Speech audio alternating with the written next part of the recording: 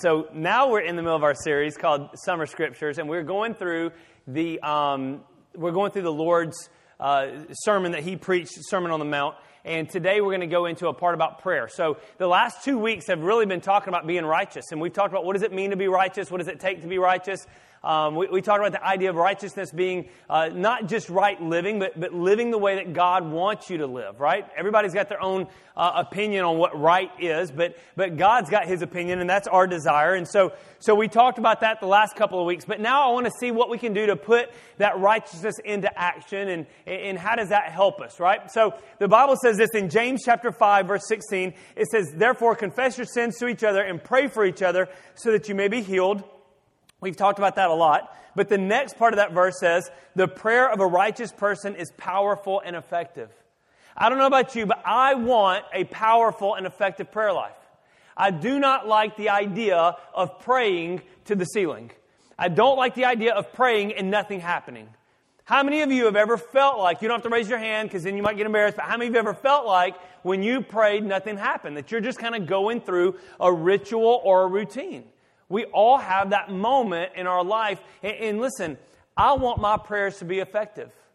I've got kids that are turning into teenagers. I've got kids that are getting, G2's about to go into, he's, what are you, a junior this year maybe? Something like that, senior? We don't know. But he's something in high school. He'll be out of high school soon. And it's important for us, like he's going to go off to college, and Colt's about to go into middle school, and Emma's in high school, back there giving me a dirty look. And so it's important for us. We got to be praying for our kids. I got to pray for my marriage. I got to pray for you guys. And I want my prayers to be powerful and effective. I want us to have prayer at church. I want us to have opportunities to pray for you and pray for your needs and to believe for miracles, just like that song said. But listen, if we have weak, watered down prayers, then what is the point of what we're doing? I want to have powerful and effective prayers. I want to see prayers work. I want to see lives transformed. And so James says that the prayer of a righteous person is powerful and effective. And Jesus, for the past 2 sermons that we've been going through His Sermon on the Mount, and it's all about being righteous. And so I want to see what happens if we're righteous. How can we pray so that our prayers can be powerful and effective? As a matter of fact, Jesus gives us a model prayer. It's called the Lord's Prayer. And we're going to look at it real quick. It's in Matthew chapter 6. Verses 9 through 13. Matthew 6, 9 through 13. Here's what the Bible says. "Pray then like this. Our Father in heaven, hallowed be your name. Your kingdom come, your will be done on earth as it is in heaven. Give us this day our daily bread, and forgive us our debts as we have forgiven our debtors. And lead us not into temptation, but deliver us from evil." So as I was reading through that, I began to think, what is it that makes this prayer a model prayer? What is it that's important in this prayer? And how can I apply this prayer to my life? Is this just a routine prayer that I need to go through? Some people read this, and that's what they think. Their mindset is, and it's not bad, but their mindset is, if I just kind of go through the ritual of our Father in heaven, hallowed be your name, your kingdom come, your will be done on earth as it is in heaven. And we kind of go through that ritual, and we say, okay, I did my prayer. But in reality, does that really feel like a powerful and effective prayer? To me, it doesn't. I want to see, we talked about last week, the difference between the letter of the law and the spirit of the law. So if I look at this as the letter of the prayer versus the spirit of the prayer, I'm going to see 2 different things. And so today what I want us to do is I want us to look at the spirit of the prayer, not just the letter of the prayer. Okay, can we do that? And so the way we're going to do that is we're going to use Jesus' other words in these passages. So we're in Matthew chapter 6. We're going to go through Matthew chapter 6 into Matthew chapter 7. That's going to be where we're going to find all the things that Jesus teaches us about this prayer. And so the first thing that He teaches us is this. And we're going to break down each little part of this prayer. The first thing you need to know is that my prayer, a powerful and effective prayer life, is relationship driven, not status driven. Think about this for a second. It's relationship driven, not status driven. There are tons of status driven prayers out there. All you got to do is you got to watch every inauguration of a president. Someone's going to get up and pray. Right? They're going to get up and pray. And I'm not judging those guys. I'm not saying that they're bad people when they get up and pray. It may be great Christians. But I feel like a lot of times presidents just prop somebody up there to say a little prayer just to get to the next thing. And the prayer doesn't have any power or effect behind it. It's status driven. It's all about, hey, let's just do what we're supposed to do. Let's do something that people can see. How many times have people prayed and they don't ever pray in private, but they love to pray in public, right? And it's a status-driven prayer. And so the thing Jesus does is this. He starts his model prayer off with, Our Father. Our Father who art in heaven, hallowed be thy name. The first words there are, Our Father, which is perfect for today being Father's Day. But here's the thing that you got to ask yourself. Before you start any prayer, who are you praying to? Who are you praying to? God has to be established right from the beginning as the Father. He's got to be established right from the beginning as your Father and my Father. My prayer is not effective if I'm praying to the ceiling. My prayer is not effective if I'm praying to this invisible judge who's ready to just crush me at any moment. My prayer is not effective if I'm praying to the big man upstairs. It's not effective if I'm praying to an old man with a white beard. Like, those are not the people I'm praying to. I have to begin my prayer by praying to my Father. Why? Because it's a relationship thing. It's a relationship thing. And Jesus goes on to say in Matthew 6, verses 5 through 8, he expounds on this. And here's what he says. He says, when you pray, you must not be like the hypocrites. For they love to stand and pray in the synagogues and at the street corners so that they can be seen by others. It's a status prayer. Truly I say to you, they have received their reward. But when you pray, go into your room and shut the door. And look at the wording. He starts using the word Father here. And pray to your Father who is in secret, and your Father who sees in secret will reward you. I want you to notice something. He doesn't say pray to my Father like it's somebody else. He's saying you pray to your Father. Jesus says God is Father for all of us. And we have to establish Him from the beginning as a good Father that loves us. Why do I have to establish Him as a good Father? Does that mean that everything He does for me is good? It does mean that everything He does is good, but it doesn't mean that everything He does for me I like. Right?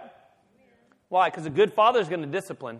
A good father says no a lot. Good father doesn't always say yes. I see people that, we watched a movie one time called Yes Day, and the whole premise was the parents have to say yes to everything. And I told Perry, I said, that would be fun for about 2 hours. But to say yes to everything all day, I know my kids. And my kids would do terrible things. Like, they would just make us do really bad stuff. You can't say yes to everything. A good father says no a lot of times. And sometimes we get mad at God the Father because He tells us no. We get mad at God the Father because He disciplines us. But we need to establish right from the beginning, God, you are the Father. So before I pray whatever it is I'm going to pray, before I pray over my meal, before I pray for my finances, before I pray for my family, before I pray for my future, whatever it is I want to pray, I need to establish from the beginning who you are to me. Because if you're not my Father, the rest of my prayer doesn't matter. I've got to establish right from the get that you're my Father. And Jesus says so. He says, your Father. Verse 7, and when you pray, don't heap up empty phrases as the Gentiles do, for they think that they will be heard for their many words. Don't be like them. Why? For your Father knows what you need before you ask Him. In other words, the more volume, not volume like decibels, but volume as in amount of prayer, doesn't really make a difference to God. He doesn't need to hear every word you know. You don't have to pray to Him in King James Version, right? He just wants to hear what is it that you need, because He already knows what you need. He just wants to have a conversation with you. There's plenty of times that my kids come to me because Perry will warn me ahead of time, right? Perry will warn me ahead of time. So the other day, G2 wanted to go somewhere, and I was on the phone with Perry, and she said, yeah, Gabriel's asking to go somewhere, I don't remember what it was, bowling or whatever. And so she hung up the phone, and immediately G2 calls me, and I answer the phone. I say, no, you cannot go bowling. He's like, how'd you know I was going to ask that? I was like, I know everything. You know what I mean? I am the Father. No, and so the idea is God already knows what you're going to ask. Listen, I may already know what He wants to ask me, but I still want to hear Him ask me. I still want to have a conversation with Him. Why? Because He's my son and I love Him very much. And I'm either going to tell Him yes or no. But to me, the yes or no is it doesn't really matter that much as much as it matters the conversation that I have with Him. God already knows, but He wants to know that He's your Father. He doesn't need a lot of words. And then if we skip down to Matthew 6, 16 and 18, he's still talking about this same aspect. He says, and when you fast, because fasting is part of prayer, right? And we teach fasting. We think it's important for us to set aside something that's important to us, like food or really television or social media or whatever the case is. It's important for us to set some things aside sometimes so we can focus and spend time with God. It's important for us to hurt our soul, our emotions, our feelings a little bit so that our spirit man can get stronger. And so here's what he says. When you fast, don't look gloomy like the hypocrites, for they disfigure their faces that their fasting may be seen by others. Truly, I say to you, they have received their reward. But when you fast, anoint your head, wash your face, so that your fasting may not be seen by others, but your Father who is in secret. And your Father who sees in secret will reward you. Jesus says in your prayer and in your fasting, you shouldn't do it for status. It's not about what everybody else thinks. It's not about what everybody else sees.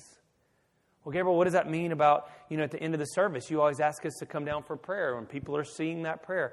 It's a different dynamic when it comes to that. What I'm talking about is people that walk around and someone says, hey, would you like to go eat lunch? Oh, no, brother, I'm fasting this week, and I just don't think I can make it any further. What you've just done is you're showing off your fasting, right? You're showing off your fasting. Jonathan's laughing. He knows people like that. And so it's important for us. The Bible says, listen, it's not about what you do in public.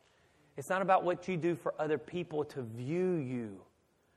I used to hate it, man, whenever I would have friends, and I know I'm going to make fun of my own people here, but friends that are pastors, and you may know pastors like this, and I hope to God I never act like this. If I do, please just slap me right across the face.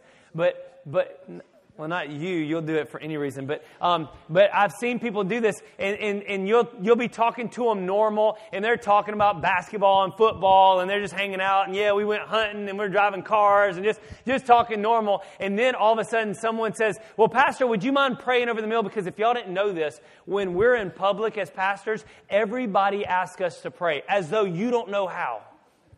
But I promise you, you can pray too. We'll be at the gym, and they'll be doing a competition, and they'll say, let's pray before this competition starts. Where's Gabriel? And I'm in the back, like hiding. Just ask someone else to pray. But anyways, but you ask a pastor to pray, and they'll be talking just like this, and just all normal, whatever. And then all of a sudden, Pastor, will you pray? Let us bow our heads, brothers. And I'm like, bro, don't act like that. I also, on the flip side, had a pastor one time, a youth pastor one time, that got up and someone asked them to pray. And he was at a big youth event. And the first thing he said was like, yo, Jesus, my homeboy, how you doing today? I just want to come talk to you. And I'm like, no. No, Jesus is not your homeboy, my friend. Like he's the Father. We treat him with respect. We pray to him. We talk to him like we would anybody else. But listen, we don't do it so what other people will think about us. We don't want people to think we're cool because of our prayer. They can think you're cool because of your shoes. They can think you're cool because of your haircut or lack of hair or your big muscles sticking out of your shirt, Sean. But whatever the case is, we don't want them thinking that we're cool because of our prayer life. Does that make sense? So Jesus says, you start off with our Father. The next thing that a powerful prayer life is it's rooted in trust. A powerful and effective prayer life is always rooted in trust. And here's what the Bible says. Listen to this. Our Father in heaven, hallowed be your name. Your kingdom come, your will be done on earth as it is in heaven. Give us this day our daily bread. I'm going to stop right there. Let's break that down for just a second.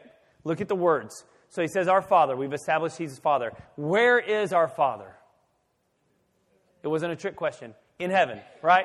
Everybody's like, no, I ain't answering that. I know what you're about to do. No, it says our Father in heaven. Think about this for a second. Whenever we say our Father in heaven, we are putting our Father in a place of a different perspective than we're in.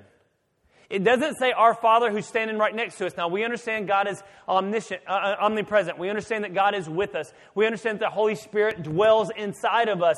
So, yes, God can see the way we see, but He is also in heaven where He is above us and He can view us from a different perspective. He views our life and our troubles and our path from a different perspective than we view it. I only see from my perspective. I only see what's in front of me. I can't see what's coming next, but God can see all of it. Why? Because He's our Father in heaven. So when I pray to Him, I'm praying, I establish first and foremost, God, You are my Father. I have a relationship with You. But then the next thing I want to establish is, You have a different perspective than I have. And so before I ask You for a miracle, before I ask You for guidance, before I ask You for a plan, I need to understand that You're going to see things differently than I see them. And that's okay, because I want to trust in Your perspective. So we've got to trust in His perspective. When I was a kid, I used to play with ants in the backyard, right? Everybody did, probably. No, Lexi did not play with ants. You grew up sheltered. And so I was in the backyard. I'd be playing with ants, and you'd always find an ant bed.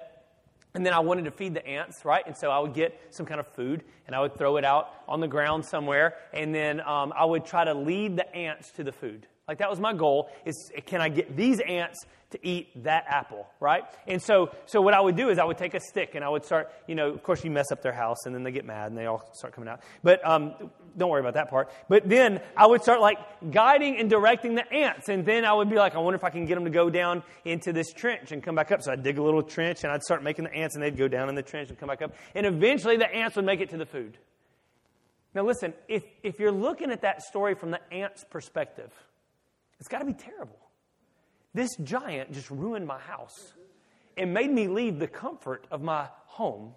And then he made me go around these sticks. And everywhere I tried to go, the giant stopped me and made me go a different direction. And then he stopped me and made me go a different direction. And this giant keeps leading me all the places I don't want to be. And then eventually, he led me to a feast. And isn't that what God does with us? Sometimes He has to stir up our house a little bit to get us out of our comfort zone. To say, hey, you don't need to be here anymore. I need you to move. I need you to get out of here. I need you to go do something. I need you to stop sitting on the padded pews. I might need you to get out of your comfort zone a little bit and go help Sophia upstairs, or go help the nursery in the back. I might need you to get out of your comfort zone and go talk to someone at your work and tell them about me. I might need you to get out of your comfort zone and go do something different, because I've got a different perspective than you do. And what you see is something I don't really want to do. I'm seeing is there's a buffet coming up. There's a feast over here, but I got to get you to the feast. Paul said, we tried to go into Asia to preach the gospel, and the Holy Spirit kept stopping us. Everywhere we went, He stopped us so that we would go the right direction. And that's what God is doing with us. His perspective is different than our perspective. He views us from heaven down. And so He knows where He wants us to go. It's just a matter of getting us there. So when I pray, I establish that He is my Father. I have a relationship with Him. And then I also have to establish in my own mind, in my own heart, that He's got a different perspective than I have. Why? Because I need to trust His perspective, because my prayer has to be rooted in trust. The other thing it says is, our Father in heaven, hallowed be Your name. Listen, the word hallowed there means to acknowledge value to something. The word name there means authority and character. And so what we're saying here is this: whenever we say hallowed be Your name, I know that's an old school way of saying stuff, and I don't expect any of us to pray that, to literally say hallowed be Your name. But in your heart, the spirit of the prayer is this: not only do I trust in His perspective, but I also have to trust in His character. I have to put value and I have to acknowledge value in His character. Why? Because as I'm praying, I need to know who God is. Not only is He my Father and I have a relationship with Him, but I need to understand His character. And I think that's the thing a lot of people miss in the Bible, is they don't understand the whole story. They read little snippets here and there, and while that's good, they don't understand the truth of who God is. And so whenever they just read little snippets, or they just hear from their past about how God is an angry God and He hates you, and then all of a sudden that's the character that they have, and they can't acknowledge value in that character. So their prayer is messed up. Why? Because they don't understand the character of who God is. So Jesus says, you've got to establish who He is. He's your Father. But then you also have to trust. You've got to trust in His perspective. You've got to trust in His character. And then it says, your kingdom come, your will be done on earth as it is in heaven. This is a place of trust, but it's trusting in His plan. Now listen, He doesn't need you to pray that His will be done. Right? He's God. He's not sitting around going, man, I really want to perform a miracle today, but Jay just won't pray for my will. I keep waiting on Jay to do something, and Jay has me hamstrung today. He's God, you can't hamstring him, right? But listen, what it is whenever I pray, God, your will be done, what am I saying? God, your will be done in my life. I'm acknowledging the fact that you've got a will, you've got a plan, you've got a kingdom, and it's all bigger than me, and it's all better than me, and it's all better than my own plans, and I am going to trust in your plan. I'm going to trust in your perspective, I'm going to trust in your character, and I'm going to trust in your plan. And then the last thing he says is, give us this day our daily bread. In other words, I want to trust in your provision. I want to trust in your provision. I love the fact that I was doing some studying on this, and one of this old writer said this. He said, we ask God, and we believe God to meet our needs, not our greeds, right? Meet our needs and not our greeds. Here's the cool thing about this part of the prayer, is it shows that God cares about the mundane. It says our daily bread. It doesn't say our stock market. It doesn't say, God, for my retirement account. It doesn't say, God, I really want a Lamborghini. It doesn't say any of those things, right? It says our daily bread, just the everyday, mundane. God, I trust in you that you're going to provide everything I need every single day. That tomorrow I'm going to have new needs, but today I just need you to provide what I need today.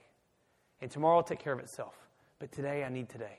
And I love that about God. And so if you read, so we've got the Lord's Prayer as the middle of all that we're saying today. So if you keep going down, if we skip down to verse 19, I'll try to read through this pretty quickly, but here's what it says. Don't lay up for yourself treasures on earth where moth and rust destroy and where thieves break in and steal.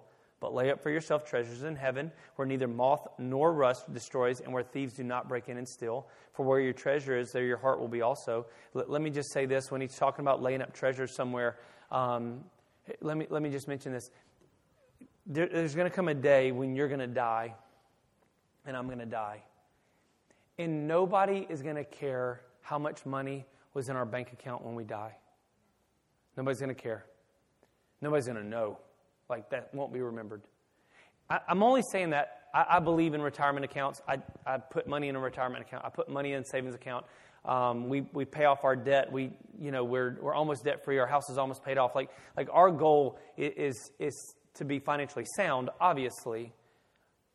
But at the end of the day, Jesus says, if all you're concerned about is your treasure on earth, moth and rust is going to get that. Like, eventually, that stuff's going to be gone and nobody's going to care. My friend Tommy passed away earlier this year, and he was in his 60s. It was sudden. It was a freak thing when Tommy died. And can I tell you something? I have no idea what was in his bank account when he died. I don't know. I don't care.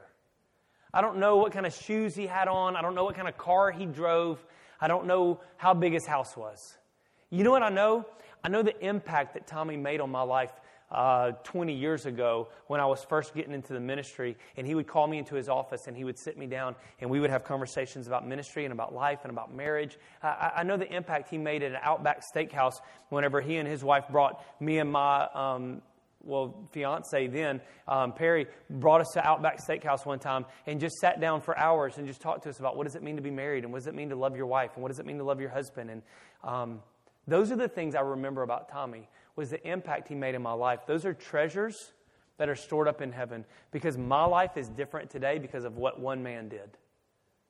So yes, have a bank account. Yes, have a savings. Yes, have a retirement. But don't forget that Jesus says you got to store up treasures in heaven too.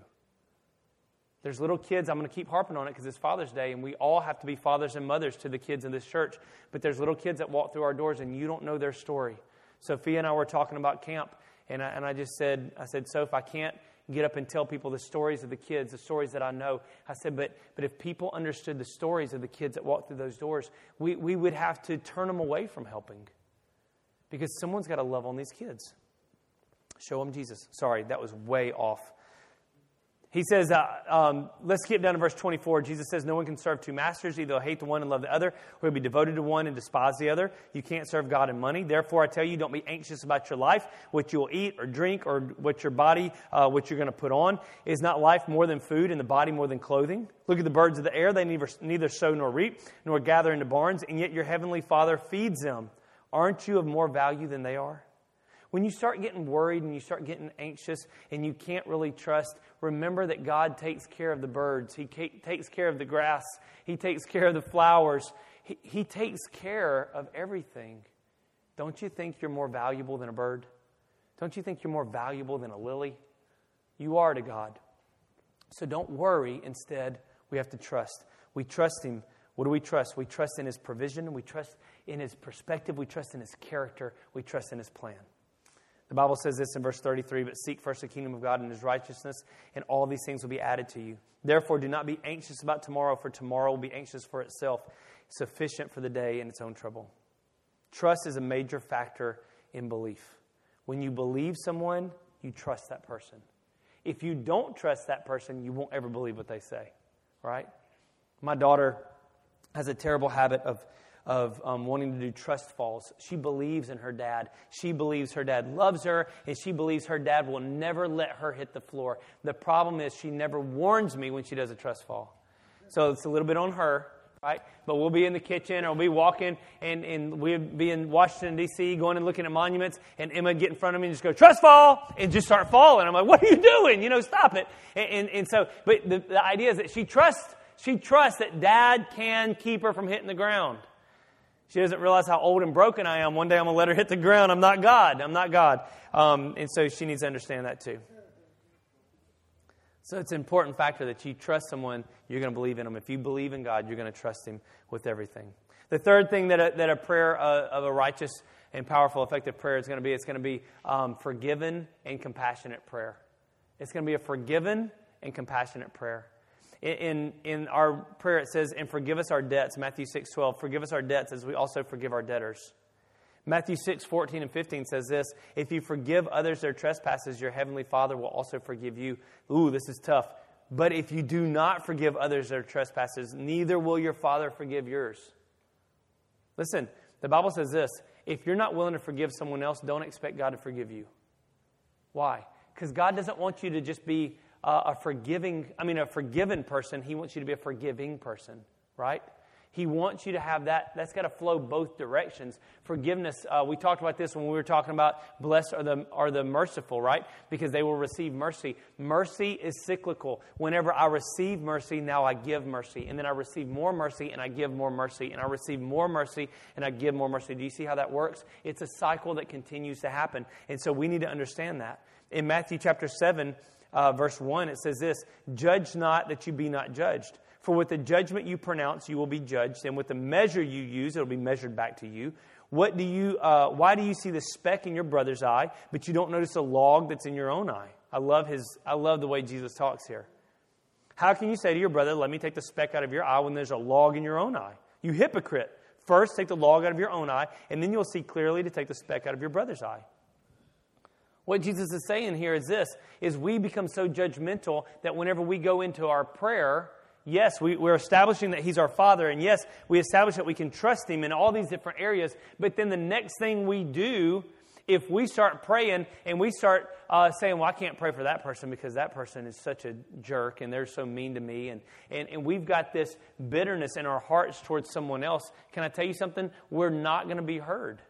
Our prayers will not be powerful. They will not be effective if we're harboring bitterness towards someone. And you may say, but Gabriel, you don't know what that person did to me. You don't know how they abused me. You don't know how they manipulated me. Listen, I totally get it. People are terrible and stuff like that happens.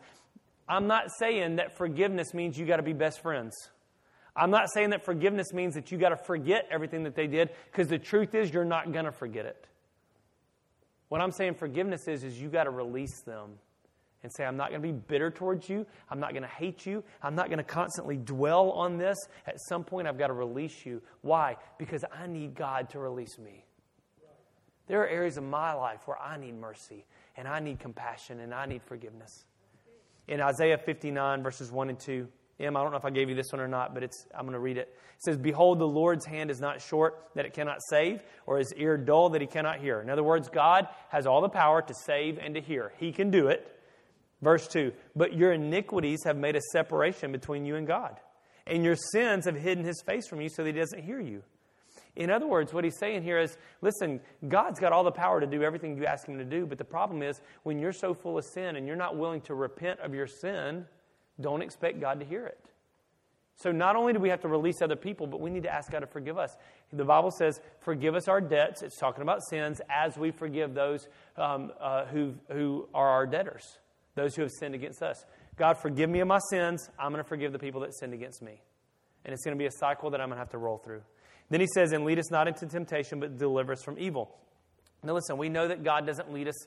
God doesn't tempt us. We get that. James tells us that later on in the Bible. We understand that. But here's the idea. Temptation here, another word for this temptation is not necessarily sin as much as it is like a test or a trial. And so what Jesus is saying here is, listen, there are times whenever we're going to have to go through tests and trials. We all get that. But Jesus is saying here, it would be similar to the idea, like, let's say I always use donuts as my example. I love donuts so much, right? I mean, literally, as I was writing this sermon, I was thinking about donuts. My mouth starts watering. My mouth's watering right now. I love donuts, but right now I'm not eating donuts, and so it's very difficult for me. So here's what I have to do. I have to avoid certain things, right? I have to avoid certain things. And so it would be like me telling Perry, listen, we're going to go on vacation, and when we go on vacation, you know I'm not eating donuts right now, so please, don't even take me to a donut place. Like, if you say you want coffee, that's fine. Let's go to Starbucks. But don't go to the donut place because you know what's going to happen. I'm going to want the donuts. And then it's going to be a battle in my mind. And I'm going to eat a donut. And I'm going to feel bad about it. You get what I'm saying? So in our prayer, it is this. It is, God, listen, you know there's some areas in my life. I've just talked to you about my sin. I've just talked to you about these other people. Listen, there's this guy at my work, God, and I want to forgive him. And I want to release him. And he did some terrible things. But listen, today, can you just not lead me to him? Today, I just need a break from this guy. Just don't lead me into that trial. Don't lead me into that temptation today.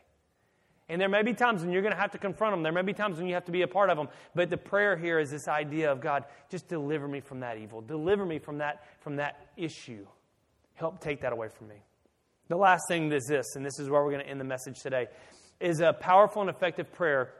It's two words. They kind of rhyme. Persistent and consistent. A powerful and effective prayer is persistent and consistent. Here's what Jesus says in Matthew 7, verses 7 through 11. He also says this. Luke also quotes him as saying the same thing. Luke throws a little extra in on the end that I really like. But here's what Matthew says. Ask and it will be given to you. Seek and you will find. Knock and it will be open to you. For anyone who asks receives, and the one who seeks finds, and to the one who knocks it will be open. Or which of you, if his son asked him for bread, would give him a stone? If his son asked for a fish, would give him a serpent? If you then, who are evil, know how to give good gifts to your children, how much more will your Father who is in heaven give good things to those who ask him? The words there, ask, seek, and knock, especially when it uses the S, it's a Greek term. Sorry, it's a Greek term that is a I can't think of what it's called. It's like progressive present tense. Something like that. Anyways, what it means is this. It means to do it and then continue to do it. It's the same verbiage that's used when it says in like John 3:16 when the Bible talks about anyone who believes on him will be saved. It doesn't mean that if you believe one time. It doesn't. That's where we get messed up sometimes in our belief system, that we think salvation is because I came to the altar one time when I was 12 years old and I said I believe, and then I just do whatever I want after that. The wording there in the Greek actually means to believe and go on believing. That every day I believe in Christ, every day I live for him, every day I trust him. And the same is true here. When it says ask, seek, and knock, whenever it uses the plural, what it's meaning there is whoever goes on asking, whoever seeks and then continues to seek, whoever knocks and then continues knocking, right? Have you ever been to someone's house and you're trying to get in and they won't answer the door and you just knock and you knock and you knock and you knock? Or if you are the parent of a teenager and they lock their door or they lock the bathroom door and you got to get in and they're in the shower and you knock and you knock and you knock and then you start kicking, right? Why? Because I want someone to hear me on the other side. What Jesus is saying here is, listen, if you want a powerful and effective prayer life, here's something you need to learn how to do. You need to learn how to seek and keep seeking. Ask and keep asking. Knock and keep knocking. Don't quit. Don't give up. Don't stop. As a matter of fact, in Colossians 4:2, it says, continue steadfastly in prayer, being watchful in it with thanksgiving. The word steadfastly there means to attend constantly, to persevere, to persist. Sometimes we think, I'm going to make God mad if I just keep asking the same thing over and over. You're not going to make God mad. You're not going to make God mad. Sometimes God wants to see our perseverance. Are you willing to keep knocking? Are you willing to keep praying for that kid that's lost for the next 20 years of your life? Are you willing to put in the work and the effort to see the prayer come to fruition? There's a picture, I think I've got it up here. Can you show me that picture, Em? Do you have it? Look at this. This is a guy, you've seen this before. This is old. A lot of people use this. But it's two men, and they're both digging for diamonds, right? And you see the diamonds right there on your right, but you see the guy at the top. I mean, he is just steady digging. But you see the guy on the left. He quit just before he hit the diamonds. He got worn out. He was so close, and he just gave up. The idea in my prayer life is I don't want to give up when I'm right there at the diamonds. There's a passage of Scripture I want to read to you. It's out of 1 Kings chapter 18. And this is how we'll end the message today. We are going to have prayer at the end. We're going to keep doing that. Like, we're going to have a prayer team down front. If you need prayer today for whatever you have, it doesn't matter what it is, we're going to pray. Why do we do that? Because, Gabriel, last week, nobody came down for prayer. It doesn't matter about nobody coming down for prayer. The idea is we want to be persistent and consistent. And if you have to come down for the same prayer every single week, we're going to be persistent and consistent. We're going to get to the diamonds, right? So here's what happens. In 1 Kings chapter 18, verses 42 through 44, the country has been through a drought for 3 years, no rain for 3 years. And it was Elijah's fault. He's the one that prayed it, right? God said, Elijah, pray and shut up the heavens. He did, and it stopped raining. It's a funny story, like if you ever read the Bible from my perspective is a weird perspective, but when I read the Bible, I think about the humor in it. And I always think it's funny that if you read the story of Elijah, he prayed for God to shut up the heavens. He performs this awesome miracle. The heavens are shut, no rain. And then God miraculously gives him a river, puts him by a river to sustain him. But the rain that he told to stop, ended up, the river dried up too. And I think it's funny. Sometimes the things we pray for may end up coming back on us a little bit, right? But we got to learn how to trust God. But here we're at the end of the 3 years, and so it says that Ahab went up to eat and drink. Don't worry about Ahab; he doesn't matter. It says Elijah went up to the top of Mount Carmel, and he bowed himself down to the earth, put his face between his knees. What is he doing? He's praying. This is a stance of prayer. Whenever we read about powerful and effective prayers, Elijah is the name that comes up. If I would have kept reading in James, where he says the prayer of a righteous man is powerful and effective, if you continue reading, he talks about Elijah's prayer. He talks about this story. So he bowed himself to the earth, put his face between his knees, and he said to his servant, "Go up and look towards the sea." And so the servant went up and he looked and he said, "There's nothing. Nothing happened. Your prayer was terrible." And he said, "Go up again." And Elijah, the Bible says, did that 7 times. 7 times. We don't know how long it took, but we know it took 7 times. Elijah kept praying. Go look. Nothing. Okay. Pray. Go look now. Nothing. Okay. Pray one more time. Go look. 7 times. 7 times he could not get anything to happen. 7 times he came down to the front at the end of service and prayed with Pastor Mike, and nothing happened. 7 times he was at home writing in his journal saying, "God, we've got to have a miracle. We've got to have healing. We've got to have whatever." And 7 times and nothing happened. But check this out. Verse 44. And at the 7th time he said, "Behold, a little cloud like a man's hand is rising from the sea."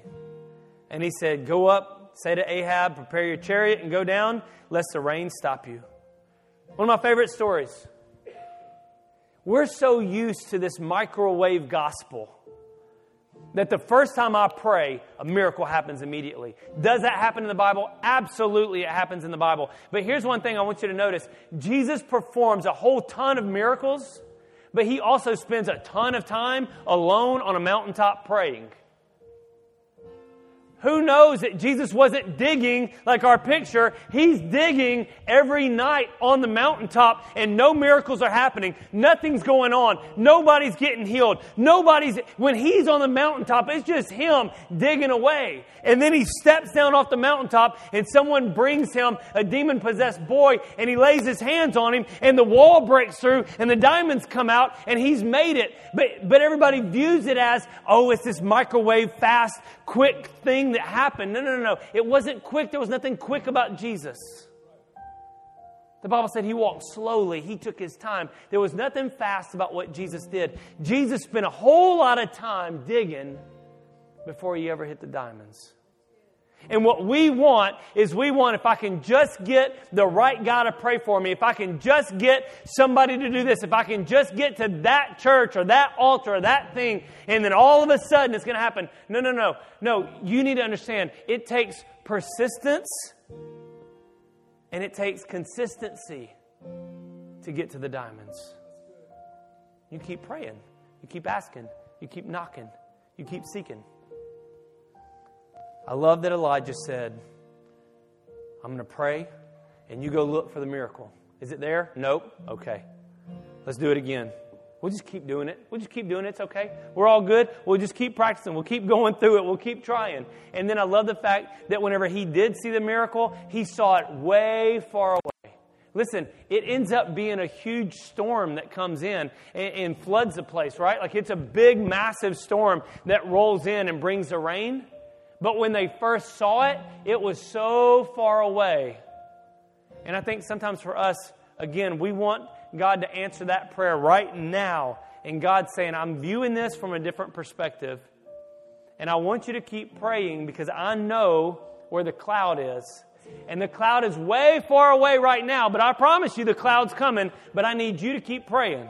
I need you to keep seeking. I need you to keep knocking. I need you to keep asking because eventually you're going to see that cloud. And that cloud may be little. The miracle, the transformation, the thing that you're praying for, it may be really little at first. It may be the size of a man's hand. But it's going to turn into a storm. If you do what? If you keep praying. Why don't you stand up with me today? We've got some folks that are going to come down to the front. Their whole goal today is not to perform a miracle. Their goal today is just to pray with you. Their goal today is just like Elijah and his servant, that there was two of them there. And one of them was praying and the other one was looking. And my goal for you today, there's some of you, you're the one looking. You're the one seeking. You're the one knocking. You're the one asking. And you just need someone to pray with you. You don't need them to be special. You don't need them to be someone that knows all the Bible. You just need someone that's willing to stand with you and say, I'll pray with you. I'll hold your hand. I'll put my arm around you. So today we want powerful and effective prayers. We're going to bow our heads right now, and Pastor Jonathan's going to lead us in a song, but I want to pray over you. And once I release you today, once I pray, if you need prayer for anything, you come down to the front and let someone pray with you today. If you don't need prayer, if you're done and you want to slip out, you're more than welcome to. But I want to pray over you right now. God, I just pray over this room. God, our goal today is not just to be a church. Our goal today is to be a church of people that have powerful and effective prayers. God, I want our prayer life, I want my prayer life to make a difference. We want to be the kind of people that are willing to knock and seek and ask until we get to the diamonds, God. We want to put our trust in you, and there may be some of us today that our trust is failing us. There may be some of us today that we've got a little bit of fear and a little bit of doubt. And James says, don't pray with doubt. If you want to see an answer, you got to pray with faith. You got to pray with trust. Maybe some of us today, we don't have you established as our Father, and we need to establish you as Father today. Maybe you're not serving Jesus today, and you need to do that. You need to get your heart right. These folks down front will pray with you today. So God, I just pray for us right now that you would make us people of prayer. Jesus, you said in your word that my house will be a house of prayer. And so I just pray that we would be that. That this week we would pray different than we've ever prayed before. We would pray according to your model, not our own. In Jesus' name. In Jesus' name. If you need prayer this morning, we're going to open up this area. If you need prayer, slip out of your seat, come down to the front. If not, you're free to be dismissed today.